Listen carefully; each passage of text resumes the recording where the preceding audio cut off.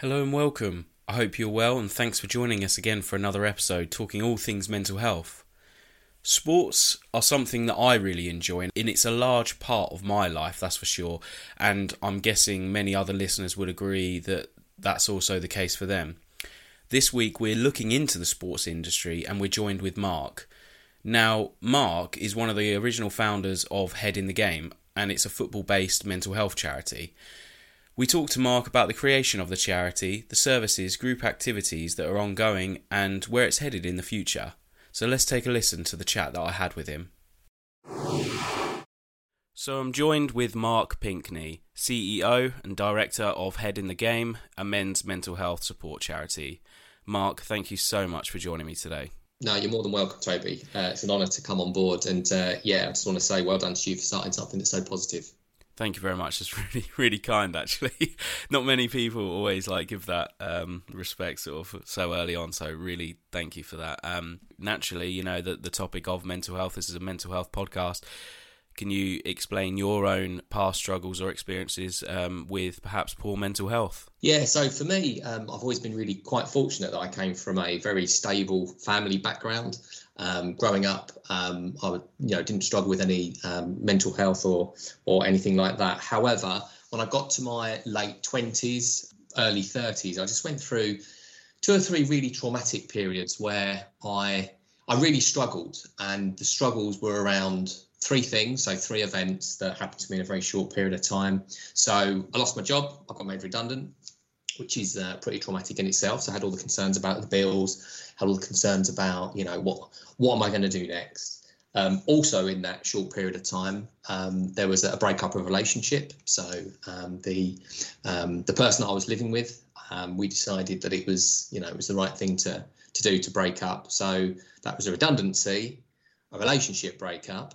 And then in that same period of time, sadly, my father got a very serious cancer diagnosis, which basically meant that he had 3.5 months to live. So in a very, very short period of time back in 2012, these 3 events really just took its toll on me. And I didn't really know what I was suffering with. I didn't know what it was. And because those 3 events were all very traumatic in different ways, they had kind of different types of effects on me.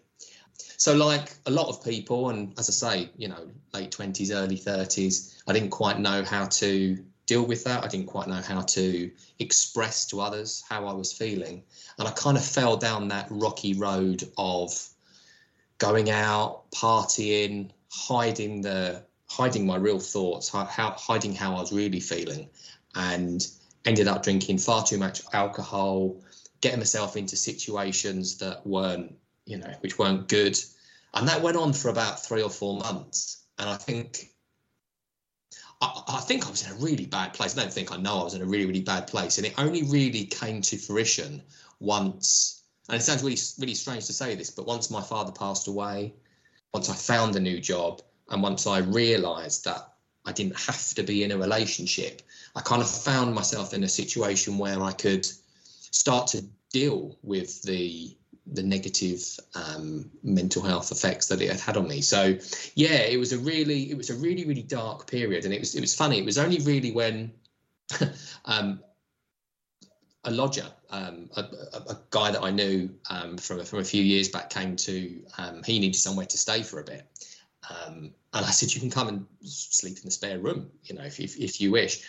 And he was also going through a difficult time with his mental health. And we kind of formed this really unusual bond where we were both really struggling, but we were almost kind of unknowingly supporting each other. But we didn't know until we moved in together that we were in that kind of strange place together. So yeah, and it was from there where I really started to take a lot more interest in mental health. And thankfully I was able to get the right support, the right type of counselling, and it really was a catalyst for a lot of the stuff that that we do now.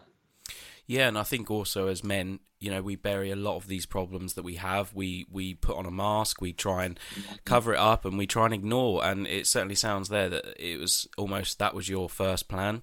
and it didn't, and it always never works. And before you know it, life catches up with you. And it's interesting that you found that companionship, and like you say, you didn't realise that was what you was needing, but of course that's what you needed.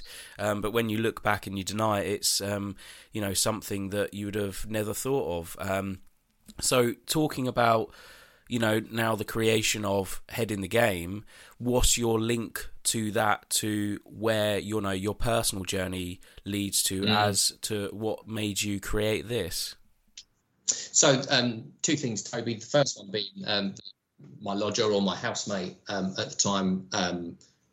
It turns out he was very close to taking his own life when we were living together, and I didn't know that. I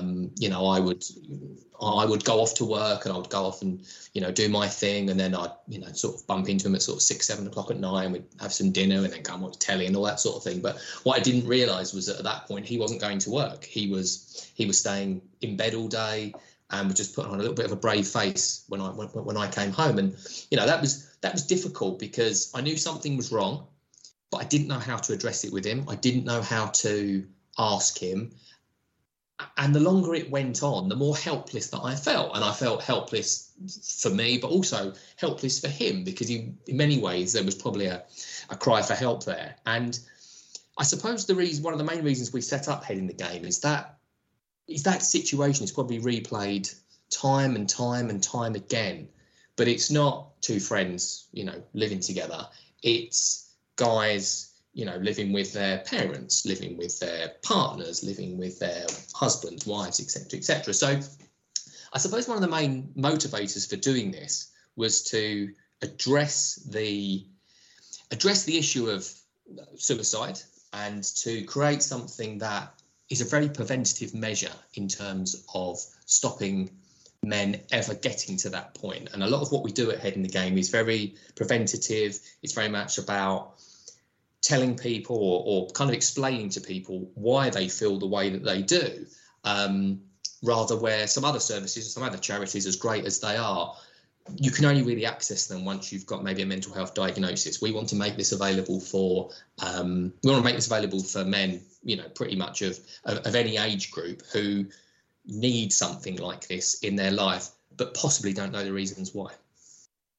Yeah, and it feels like there, as a preventative measure, you're just encouraging average men to come along and just start talking about their feelings and the way they have problems in life, and almost using it as a safe space to like you say, just talk about things before they become a major problem in our lives. And I think preventative measures are by far the most beneficial out there, because although people won't realise how much of an asset they are, when they don't have those services, they then realise how susceptible they are to, poor mental health and struggling with things like anxiety, because they have perhaps the group there. Now the services that you offer, and how it helps men's mental health and what it offers to your members, what does it sort of do? We've spoke about it's a charity, but what activities do you actually do? Because it's a football based charity. It is. So basically what we do is we offer 12-week programs.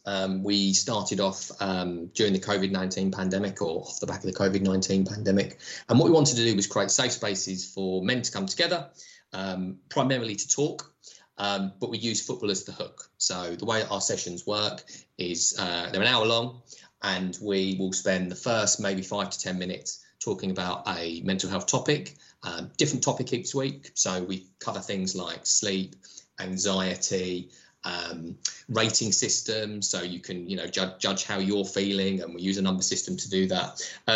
So yeah, that's the main part of it.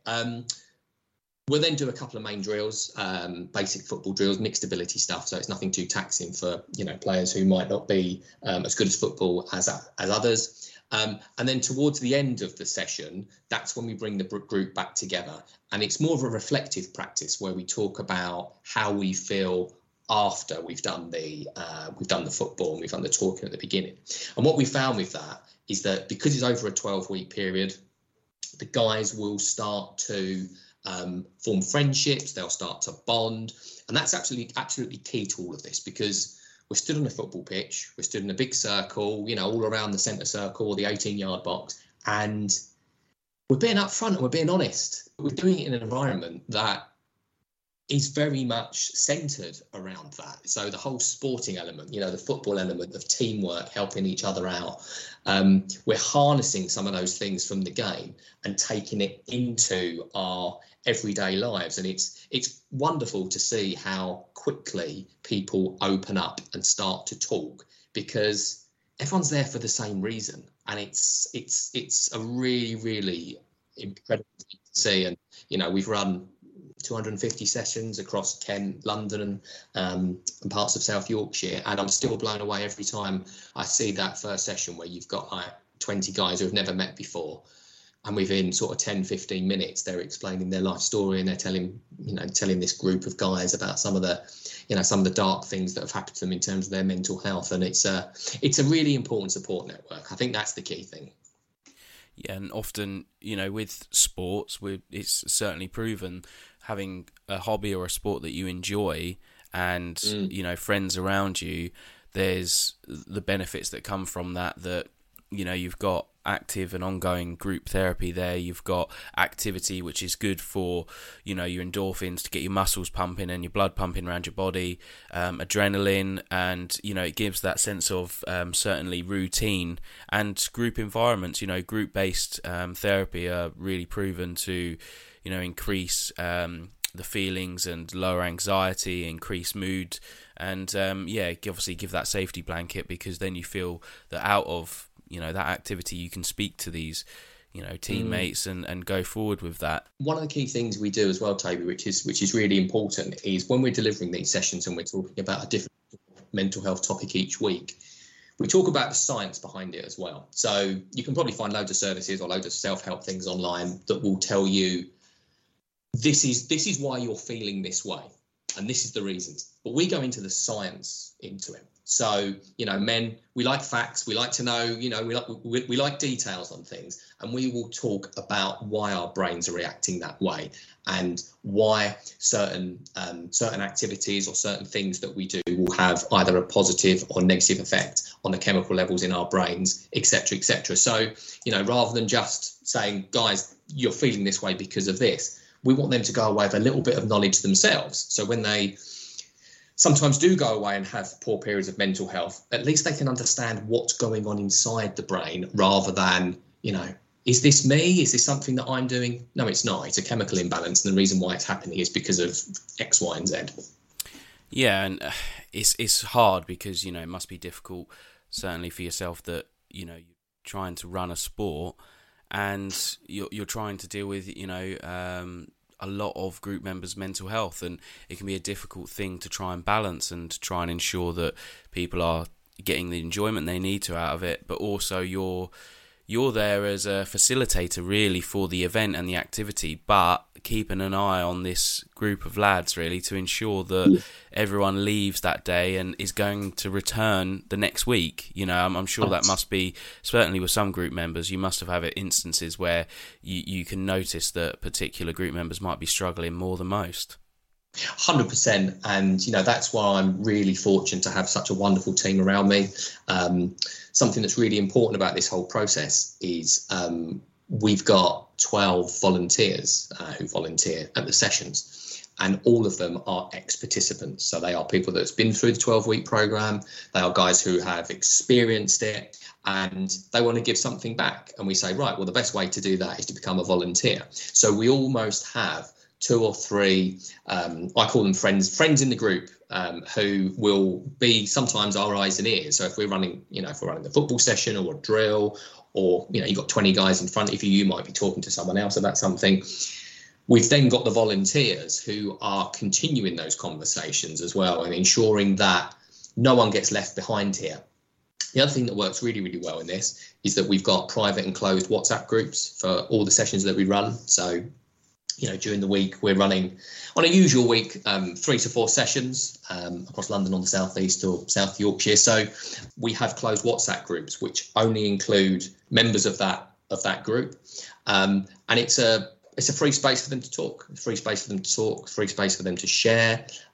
We have one facilitator, which is usually a member of my team, who will just keep an eye on the safeguarding side of things. But yeah, that space sometimes is just as powerful as standing there on the pitch, because they know that if they send a WhatsApp message at 5 o'clock on a Friday afternoon, that there are going to be 19 other guys who they know, who they trust, who they've opened up to before.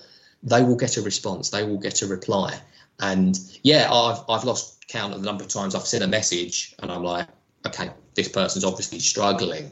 And before I've had a chance to pick up the phone to them, 2 or 3 members of that group have actually reached out and said, I'm available to talk. I'm available to listen. So it's a really important thing. And I'm sure you've heard this many times, Toby, on the podcast, is that, you know, the talking is really important, but also the action and supporting people, even if it is just lending them an ear for 5-10 minutes so they can just get it off their chest, is so important.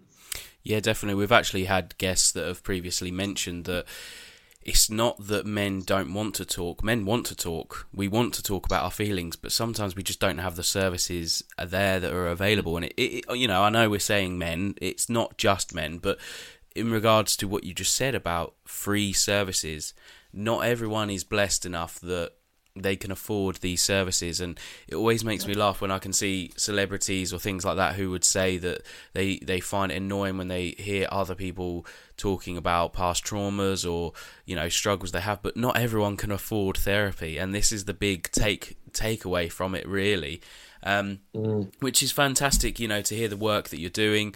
What would you say then, you know, future goals for Head in the Game? What are you aspiring to do in the future?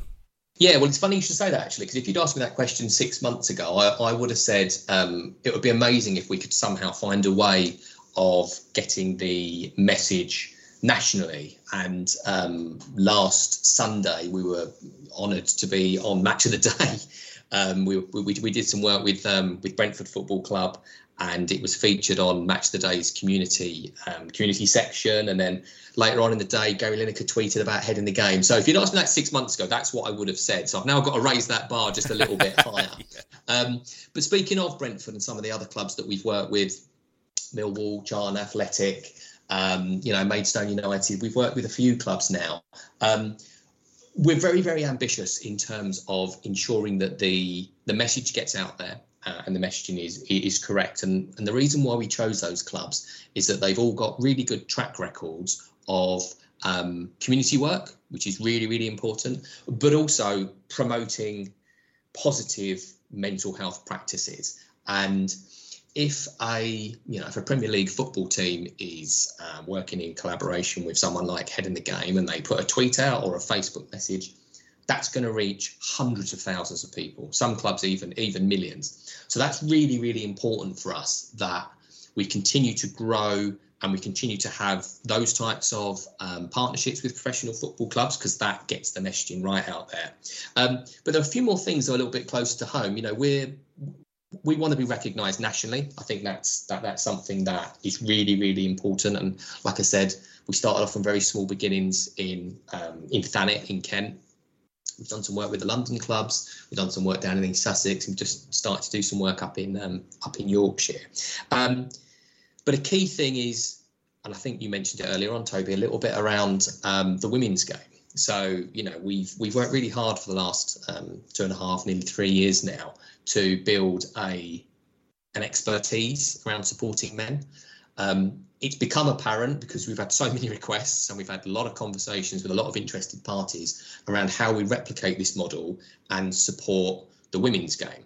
Now, obviously, the England women did fantastically well last summer, winning the Euros, and hopefully again this summer they'll do equally as well in the World Cup. I'm not trying to put them under any pressure, but England expects. But there's going to be a huge spotlight and a huge focus on the women's game again this summer. And with that, there comes a responsibility for organisations like us. And that responsibility is to look at how we support the women's game better in terms of the mental health practices. So that's something that's really key. We have had some discussions with a few football clubs around that, but we recognise that we need to diversify a little bit, because 95% of our team are men, and we recognise that there are differences in the way that you would support men and men's mental health, and women and women's mental health. So that's a big thing for us, and we've got some really good people who, some really good women actually, who are very keen on helping us get that off the ground. So that's going to be a big thing for us, hopefully in the autumn and towards the end of 2023. No, that sounds great. And expanding in there to females, and the female football leagues really is what you're going to want to do, because you want to expand what you do. The formula works, so why wouldn't you expand to other avenues? And that's what's brilliant, really. And where you've branched there about your partnerships and what you've done, fantastic to be on Match of the Day as well. You must have felt so proud, obviously, when that came off, and to think of where you started to where it is now. Looking at professional sports, what do you think in regards to mental health are the topics that are really, really plaguing us, and plaguing players or, semi-professionals who are looking to get into that industry? What do you feel that is really hot topics with mental health? 2 or 3 things, and again, it's something that we've had discussions about before. Players being released, especially young players. I can't think of another industry where you decide you want to do something when you're 5-6 years old. You work tremendously hard towards it. You give up all of your time. You spend all of your time getting good at it. And then when you get to 18, 19, and you are so close to getting there that you're told thanks, but no thanks. And then your world crumbles and falls to pieces. And I know there are some really good charities out there and some good support networks, but when you're 19 years of age, and I'll just say Nottingham Forest because it's the first team that came into my mind. If you've been let go by Nottingham Forest or Leicester City or Stoke City or whoever, and you don't know where to turn next, and you don't have a job, you haven't grown up in the same way as maybe some other people have. If you've only been surrounded by football and football clubs and football academies and et cetera, I'd imagine it's pretty daunting. And we've met a few people along the journey over the last few years who have suffered that, and it is really, really difficult, because not all of the coaches are mentally health trained. They don't always know how to handle those difficult conversations. And I've seen kids as young as 12, 13 being released from academies, and they're told that, Chelsea don't want you, Manchester United don't want you, Spurs don't want you. What's the next option? And, for some of them, it means going back to their Sunday league team. And it's, that's difficult at such a young age. So I think there definitely needs to be more of a safety net, certainly for young players. Someone who we've become very close to, an ex-professional footballer, a chap by the name of Stephen Reid, who played for Millwall, Blackburn Rovers, Republic of Ireland, went to a World Cup in 2002. He's been a great supporter of ours, and he's been to a couple of our sessions, and he came to a memorial football match that we had at the Den a few weeks ago. And I would suggest any of your listeners go and look on Amazon. There's a documentary that he did, and it was all about the subject that we're talking about here, ex-players and where to go next. But also there's another side of it, which is current professional footballers who are suffering from mental health and anxiety because of the strains and the stress and the pressure of the game. And I think it's still on Amazon. I think it went out on Sky initially, but then I think it's still on Amazon Prime. And it's a really, really interesting view. And Steve actually left Nottingham Forest last summer. He was the assistant coach there after coaching the Scotland national team, or assistant coach of the Scotland national team, Crystal Palace with Roy Hodgson. And he quit. He quit to focus on supporting people with their mental health. He's also undertaken a master's and a PhD, I think, in psychology. So here's a guy who's, probably earned millions of pounds in his career, was doing fantastically well as an assistant manager, assistant coach with a team in the Premier League, who has now decided that he wants to dedicate his professional career to supporting others and telling his story. And it's that rung alarm bells for me, because I was like, wow, that says to me that there's definitely a lot of players who are struggling and probably don't have the right avenues to be able to express that. Yeah, and there's so many things that can be at play here, especially with professional sport. It's, football alone, you've got media attention, injury, like you say, being released from a club. I can't imagine, even in my profession, just being told one day that you're not needed. That's like the equivalent of being fired, but you don't even have a second job to go to. You've got to start all over again, and being, under 18 and being told that, it's not something that you're going to bounce back at quickly. You're not going to be equipped how to deal with that. Certainly with the hundreds of stories you'll see out there where people's mental health, and we've previously had a guest from the Team GB cycling team, and when coronavirus happened and the Olympics was cancelled, he was told, you've got to restart, you can't guarantee that you're going to be in the next Olympics, and it's like he trained for years to get to that point and was in an Olympics, then it was completely cancelled again, and it's just like, no, you got to start again. And I just can't imagine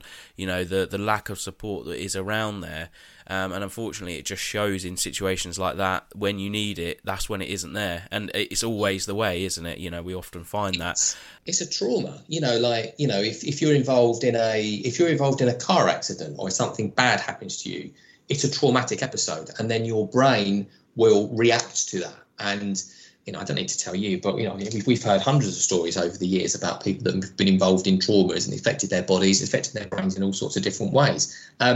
People deal with trauma, in totally different ways.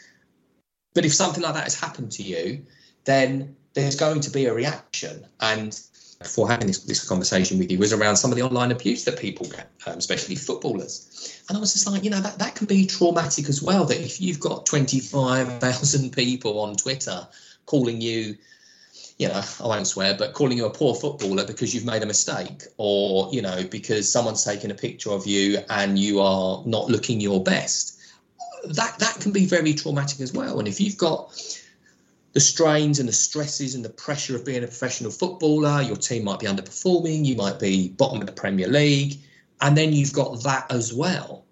That trauma is going to be, something catastrophic to deal with. And I just sometimes think that we do forget that footballers are human beings. They, they do have feelings, they do have emotions, and I know that because I've met lots of ex-professional footballers and a few current professional footballers, and they are affected by these things. And I think this is where these types of conversations are so important. And you asked earlier on a little bit around what our long-time aims and objectives are, and I think it is about normalising the conversation for absolutely everybody. It doesn't matter if you earn £100 million a year as a footballer, or if you're, 15 years of age and you're earning 20 quid a week and you got a paper round, the conversation needs to be normalised for absolutely everyone. Yeah, definitely. And like you've said about, previous ex-footballers, they go through the exact same stress that everyone else does. And often, it's thought that people with money don't go through the same stresses.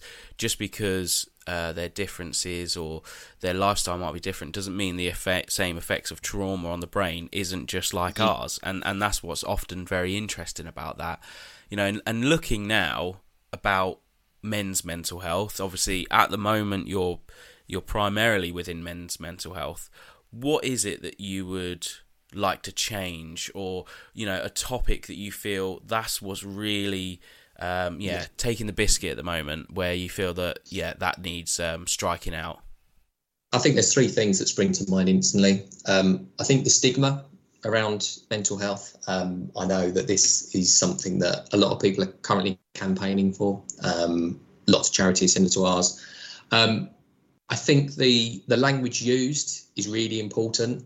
If anyone has a real interest in this topic, I would strongly advise they go and do some mental health awareness training or some suicide awareness training, because like I said at the start of the call, I didn't know how to talk to my housemate about the fact that he was in a suicidal state for quite a while. So I think that's really important, the language used. And the last thing is the messaging from big organisations, whether it be large companies, employers, charities, I think the messaging needs to be consistent. And it's great that you see bits and bobs on TV.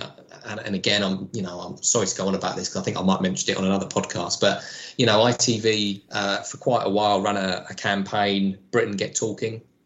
And it popped up in the top left-hand corner when you was watching Ant and Dec on a Saturday night. And I think they might have fronted it. And, it was great that awareness was being focused on mental health. But what was the campaign?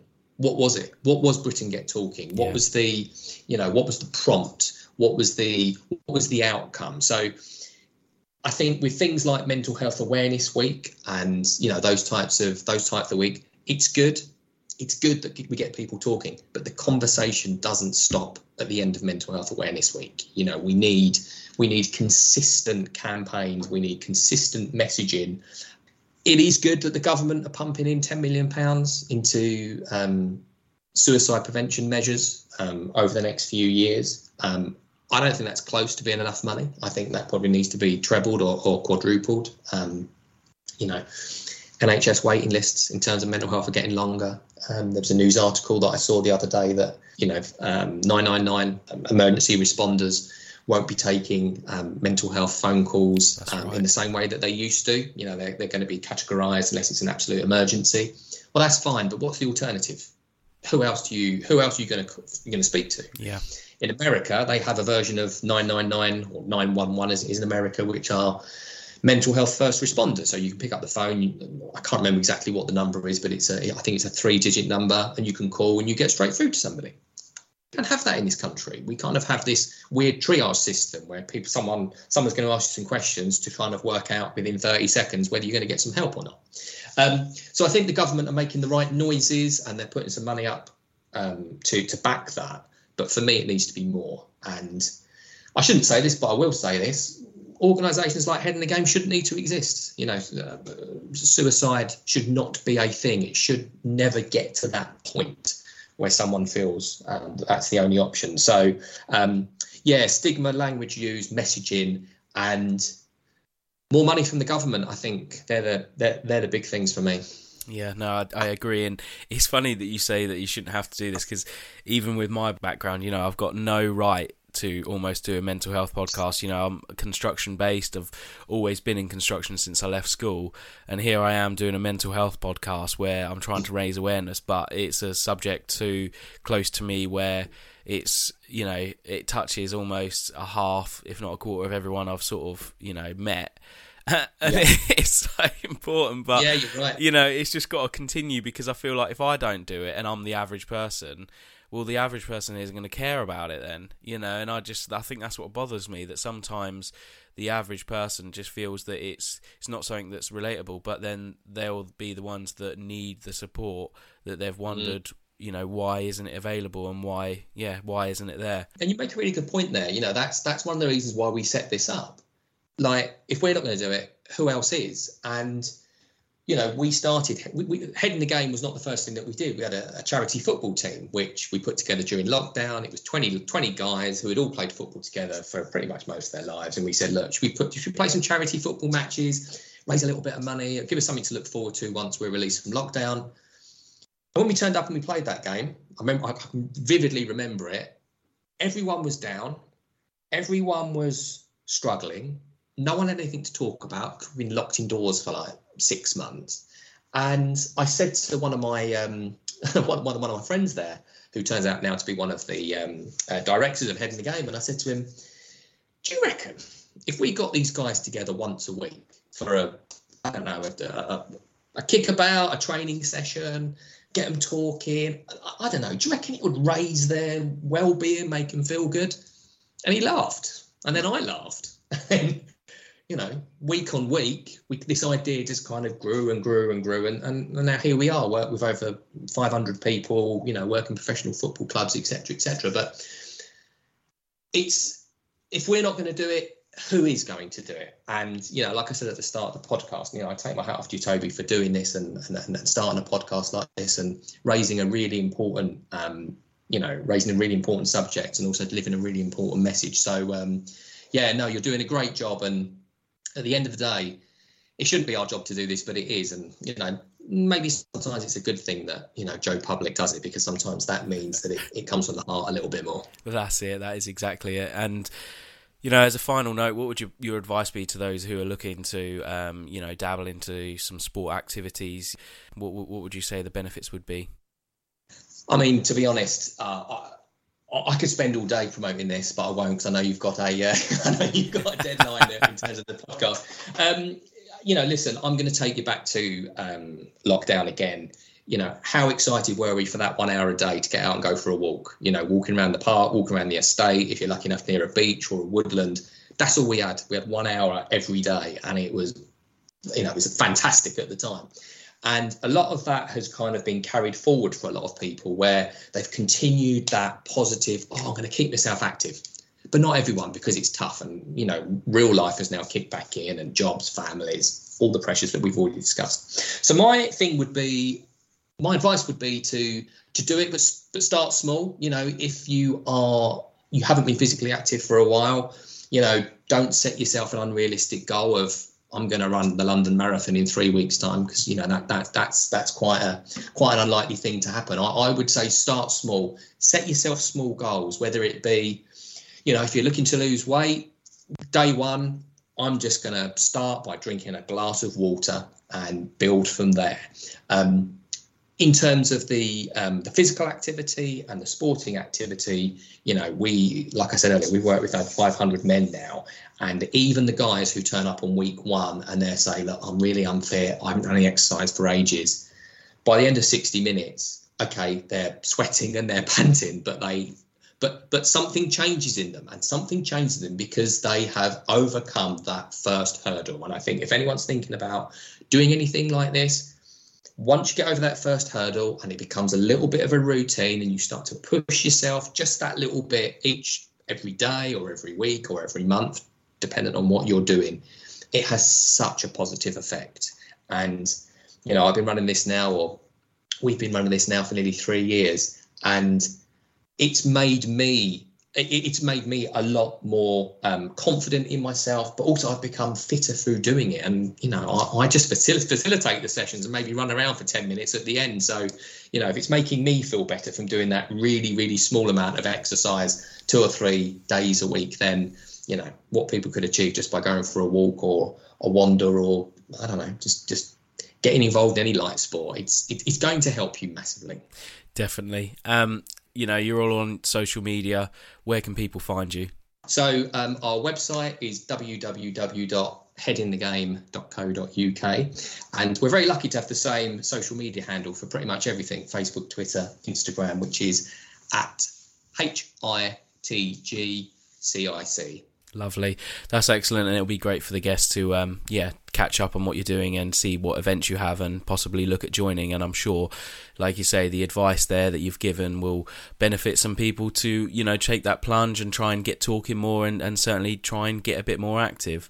Mark, it's been absolutely fantastic to speak to you today. Thank you so much for shining a light in the sporting world and activity world, and certainly group therapy, to show the benefits that it has and what it can offer people. Yeah, thank you so much for having me, Toby. And like I said at the beginning, I really appreciate coming on there. Thank you. Great to chat about sports there, as it's such a popular topic and industry. Tying it in with mental health is really a great way to get people active and moving. Alongside with it really does boost people to be more open and chat with teammates or friends about the topic of what might be going in their lives. Definitely check them out and keep an eye on the events that they might be doing near you. Once again, another week, another great topic that we've looked into. So thanks again for listening. Get in touch with our socials, and I look forward to welcoming you back next week.